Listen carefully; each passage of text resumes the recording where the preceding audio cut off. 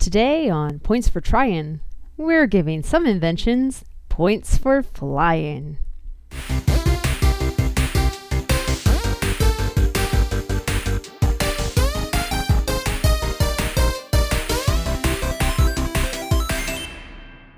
Hey everyone, welcome back to Points for Tryin', the show where we celebrate ideas and inventions that weren't successful, but are still worth remembering. I'm Brandon. And I'm Jessica. And today we'll explore the inventors, the visionaries, the heroes that dared ask one question: how can I take this thing that doesn't fly and make it fly? At first glance, an airplane and a submarine might seem like a great combination. After all, an airplane kind of looks like a submarine with wings, and both use propellers to travel. In the 1930s, the Soviet Union saw the potential and started design work on what became the Ushakov LPL flying submarine. The design basically consists of a seaplane with a submarine's conning tower where the cockpit would go, and looks like it belongs in an episode of Thomas the Tank Engine instead of on a battlefield. But what it lacks in practicality, it makes up for in number of engines, with 3 propellers in the front to take it through the air, and a smaller propeller in the rear for when it's underwater. In the race to actually build a flying submarine, the Soviets were beaten by an American RC enthusiast, Donald Reed, who designed and built the Reed RFS-1 in 1961. The design was similar to the Ushakov and managed to fly for 75 feet and dive about 10 feet underwater. Before you try and rent one for your next beach vacation, you should know that the cockpit wasn't watertight and relied on the pilot using an aqualung while submerged. So really, it's less of a flying submarine and more of an airplane that's trying to drown you. That sounds like a terrible invention. It wasn't literally supposed to, but yeah, there's no air in the cockpit. You just have to have a scuba tank. Oh, I feel like this should not have left the R&D stages. I don't know. It actually seems kind of fun. You know, it was a prototype that a do-it-yourself guy kind of put together himself out of spare parts that he found, and I'm sure it was an absolute blast to fly around for all 75 feet of that. I think he should have done more with the submarine part to make it waterproof and let the flying part come later. Also, I'd be curious to know how they were going to get the water out of the cockpit once you came back up. Or was it like a once and done thing and that was it? Well, it probably just drains out, right? Once you go back above the water, you're just leaking while you're flying around. Open up the door as you're flying. Tilt off to one side, let it all drain out. Yeah. Tilt back up and close the door. Maybe do a barrel roll and it all falls out the top. I think this one illustrates a point where, when you try to combine two things, like it's a combination of X and Y, you're really left with a shitty X and a shitty Y. Like if you put an airplane and a submarine together, it's a plane that can barely fly and it's a submarine that can only go just below the water. While also letting in all of the water. Presumably they were going to fix that in later versions. That's what they'd like you to think. The water? No, we meant for that to happen. That's we'll take care of that one later. Yeah. Version 2.0. This is my thing about that. I think that this would have been a really great idea had they focused a little bit more on the submarine aspect of it. It took a lot of science to be able to get people under the water and not crushed and not drowned and having oxygen. 3 things I love. Exactly. So the flying part, yes, there's a lot of science behind that too, but at least there's oxygen out there that you can breathe. And I feel like focusing on the underwater part first and then just throwing the propellers on the front later. That's a very controversial topic we're stumbling into. Is it harder to make a submarine and then turn it into one that can fly, or is it harder to make an airplane and then turn it into one that can go underwater? I don't know. It's an argument maybe we don't want to get in the middle of. We should talk about what they look like, because they are pretty goofy. So the Soviet Ushakov LPL It honestly looks like they took a submarine model and then glued wings to it. And even the wings are kind of very aquatic animal, like manta ray shaped with like the, shark fins on the back. Absolutely. Very cool looking. This picture makes it look like they took a machine gun turret from a tank and put it on top of a submarine and then stuck wings onto it. But in the other pictures, I can see that that's clearly a radio antenna. I think it's a periscope, it being a submarine. All of these pictures are kind of speculative because there's not a whole lot of evidence from the Soviet Union. But a lot of the pictures have some sort of like periscope coming out the top. Maybe it's a snorkel too, so they can breathe. Who knows? The whole aircraft can go underneath, except for that 2 feet that needs to stick above and get the oxygen in. Yeah, I mean, that would probably work. They kind of thought it through fairly well, too. Like, once it lands on the water, panels would close up around the engines, so the engines didn't get wet. And the propeller in the back was powered by a separate electric motor. So, I don't know, but there's really no getting around that airplanes have to be really lightweight and submarines have to be really strong to deal with pressure. Do these propellers in the front function while under the water, or was it just the rear propellers that functioned underwater? Yeah, only the small propeller in the back actually did anything when the submarine was underwater. And in fact, the 3 airplane-style propellers probably just sit there creating an enormous amount of drag. I don't think they, folded up or anything. I'm not a scientist, but I think that's a very good guess. Based on my understanding of propellers. Yeah, so Donald Reed kind of made his own from parts of other airplanes and other machines and whatnot, and it appears to have worked at least a little bit. It did fly, and it did go underwater at least once.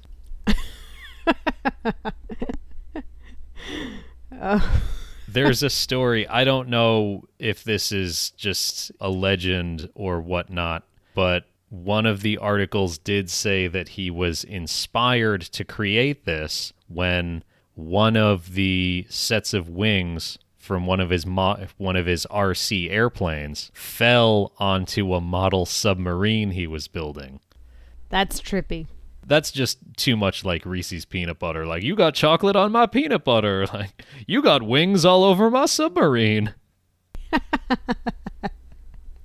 happy little coincidence. Yeah, that one's too goofy to be true. I don't know. It makes sense that they would have been looking to develop something like this. Both of these being somewhat new technologies, at least in the 30s when it was initially dreamt up.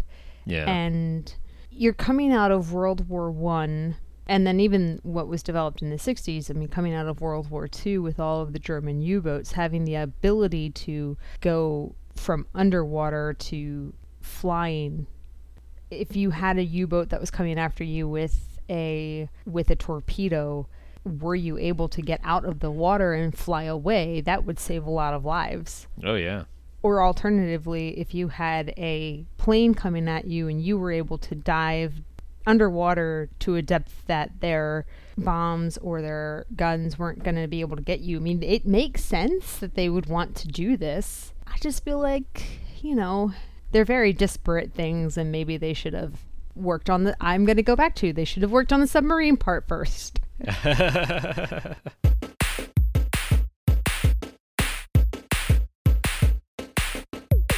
Today's episode of Points for Tryin' is brought to you by airplanes.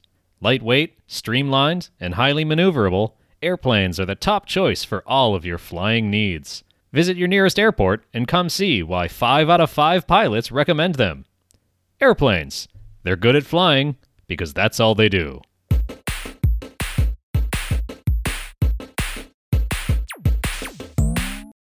Okay, so making a submarine fly didn't work out that well. So instead, let's try it with something even heavier and even less aerodynamic. That's right, a tank. Tanks were a big part of World War II, and every country wanted to deploy them as fast as possible to as many places as possible. A common method of getting things to the battlefield was with gliders. A cargo airplane would tow them until they got to the front lines, where they would be released and silently glide to a landing. This concept worked well enough that Soviet designers tried to cut out the middleman and attach wings directly to the tank. This would have also had the benefit of allowing the tank to land with its crew already inside it. As you can tell by just looking at a picture of the tank, they're not particularly aerodynamic. In order to fly at all, an already small T-60 tank had to be lightened as much as possible. This left a vehicle with only bare minimum things like armor, ammunition, and fuel. Even with this drastic weight savings, the first test had to be ended early when the tow plane had trouble pulling the tank fast enough for it to fly. Eventually, larger cargo planes were introduced that allowed tanks to keep their arms and legs inside the vehicle whenever they're being delivered by air. Also, not for nothing, but when you take all of the armor off in order to make it light enough to hopefully fly, a tank is therefore very, very susceptible to damage and not a very good tank. No shit. It's just a really, really slow method of walking around. You mean tanks are really supposed to have guns and fuel and armor? Yep. And most tanks work best with, at the very least, the armor. If nothing, even if you can't fight back, you can at least prevent yourself from being annihilated. This seems like a pretty bad trade-off of like, well, we need to get the tank to the battlefield faster, so let's rip off everything that makes it useful as a tank. To me, this seems like if an ambulance driver like shoved the patient out of the back just so they could get to the hospital faster. I think we've forgotten something, Billy. Like, you got there faster, but... Oh, I don't know. So, technically, it's not a flying tank because it can't take off by itself. But they actually did manage to get at least one tank to fly in the air. It's a biped. A biped? No, that's not what I'm looking up. It's got two wings. So it's very old-timey, Wright Brothers Flyer-esque. It's the two wings kind of connected together and his tail sticking out. So this is the bare minimum of let's just strap wings to a tank. It's also worth noting the tanks they were using were really barely tanks. Oh, that is very small. Yeah, I mean, it's a small little tank. It's got like a little tiny gun. It would be a small SUV today. It'd be the size of my Toyota Matrix. Gliding into enemy territory. I really want someone to put wings on a Toyota Matrix. All right, when I'm done with mine, we can try it out. All right. Again, from a perspective of why this makes sense, it does make sense to minimize the amount of crashes when your cargo that you're dropping off lands. Because what can be done is whatever pallet your cargo is on can have a parachute on top of it, and then that helps slow down its descent to Earth so that it doesn't just crash. I'm sure we've all seen the YouTube videos of various Humvees that weren't properly hooked up to the parachute, and they just slide right off and go crashing into the earth. Actually, no. I haven't seen those, and now I'm going to try to. Oh, it is something else. All right, let's try these. Humvee crashing into the ground. Ooh, Humvee airdrop fail. Yeah. Okay, so we see a bunch of parachutes kind of unfurling. A bunch of things are being dropped out of a big-ass airplane. Which, is a good point. Like, we can just drop big things out of really big airplanes now. We don't have to, tow them behind airplanes. Right. Oh, shit. Oh, one didn't. Oh, no. Yep. So when the parachute opens, works great. When the parachute doesn't open, just whoa. Exactly. If the parachute doesn't open, or if the parachute opens but you're behind enemy territory and they shoot it down out of the sky, or if it's just not hooked up properly and slides right out the front, all of this can be very bad, and then you've just destroyed your tank. So I can understand, again, I understand why they would want to put wings onto their tank and glide it safely into enemy territory where it can just hit the ground and go. I mean, I wholeheartedly agree that there's a lot of things that would be improved if they could fly. But the real devil in the details is, can you actually make it fly? Not while keeping it a tank, no. Again, what you were saying prior to this about if you try to do X and Y, you have a crappy X and a crappy Y. I don't know. It looks like they're pretty good at dropping these Humvees out of airplanes. Out of like a good 10 or 15 in this video that they dropped, they only lost like 3 or 4 of them. Oh, believe me, people lost their jobs over those 3 or 4 of them. I guarantee it. I mean, is that like when grocery stores like buy bananas or apples? Like they just know a bunch of them are going to get to the store bruised and they won't be able to sell them. So like, yeah, you drop 20 Humvees knowing that like 15 are actually going to make it. Yeah, but with bananas, you get banana bread. With Humvees, you get free scrap metal. You know, I do understand your point that a vehicle being airdropped with a parachute is able to be shot at and, you know, is kind of a target. But what kind of target do you think this tank with a giant pair of fuck-off wings is? That's probably pretty easy to hit, too. Also, I hadn't thought about this, but let's say that it was successful. Okay, great. Now you're in the middle of the woods. It's 1940 something or other, and you're trying to sneak up on the Germans, and you're in the woods. You've got these big ass plane wings. Oh no. They do take the wings off once they land. Oh, they Well, that makes it a little better, at least. That would be fun if you just like, you know, you're in the French countryside eating your brie, and this tank with wings just comes like plundering along. And then the driver gets out and is like, "Hey, do you have any gasoline and bullets? 'Cause I've got none, and I've got a war to fight." Stealth is not high on that flying tank. Yeah, a good point. Like, are you supposed to hide the wings? Are you supposed to like fold them up, or does, you know, somebody just stumble onto like a big pile of thrown away wings? Just by counting them, they're like, now we know that there's 12 tanks here. Okay. Now we know the Russians are here. I tried to be empathetic and understand where they were coming from with this desire to make their tanks fly. You know, I think this speaks to something very human where we all dream of flying. And even if you're a tank or even if you're a submarine, maybe you want to fly too. Everybody wants to release these shackles of the earth and go into the air. Just as a peek behind the curtain, I've been asked how I find all of these things and how I do my research. And for this one, I literally started Googling flying and then random other words. And man, we hit pay dirt with this one. I love that. It's that is the most scientific way to research. I'm sure the librarians out there are just so happy that your Boolean logic worked. It's not the only way I find these, but it sure as hell worked for this one. My thing is, you know, tanks probably don't need to be combined with airplanes. You know, not everything has to go together. Just be good at being a tank. All right, Brandon, it's that time again. What about the points? Let's start with the submarine.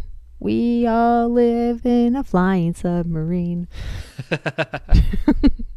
I think the flying submarine gets 1 point for being easy to make yourself. If you wanted to make a model of this, like just buy a model airplane and buy a model submarine and just kind of dovetail them together, kind of works.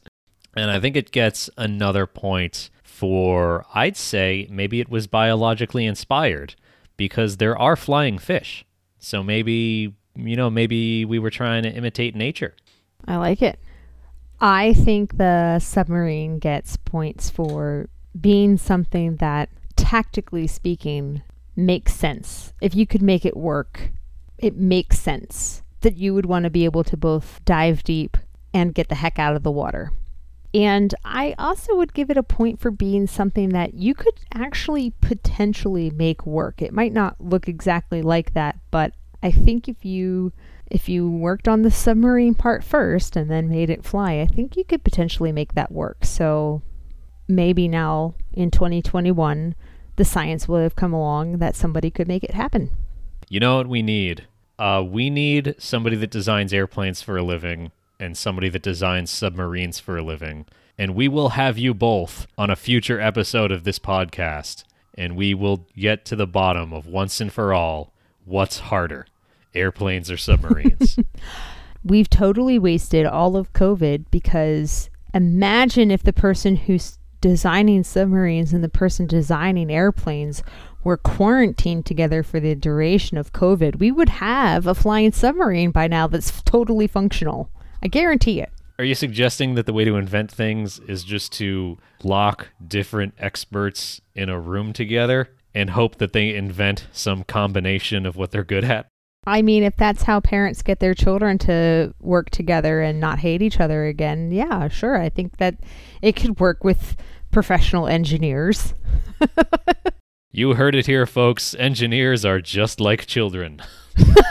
That is not what I said. Oh, no, it's true, though. It's very true. All right. So, flying tanks. I think the flying tank gets a point for how funny this would have looked to either a bystander or the enemy. You know, tactically, it's probably not a good idea because you're left with a lightweight, tiny tank that barely has any weapons on it.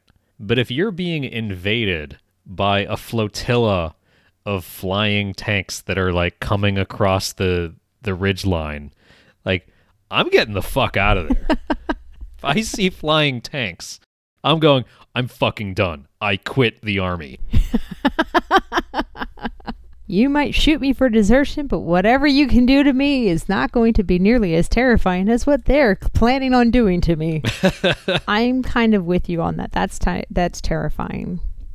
If I'm being kind, I would maybe give it a half a point, because tactically it makes sense that you would want to get your tanks in one piece with their crew already inside. But beyond that, I mean, what you're giving up to have the tank fly, the fact that it's not actually flying, yeah, I just don't see it being, it's creative. I'll give them that.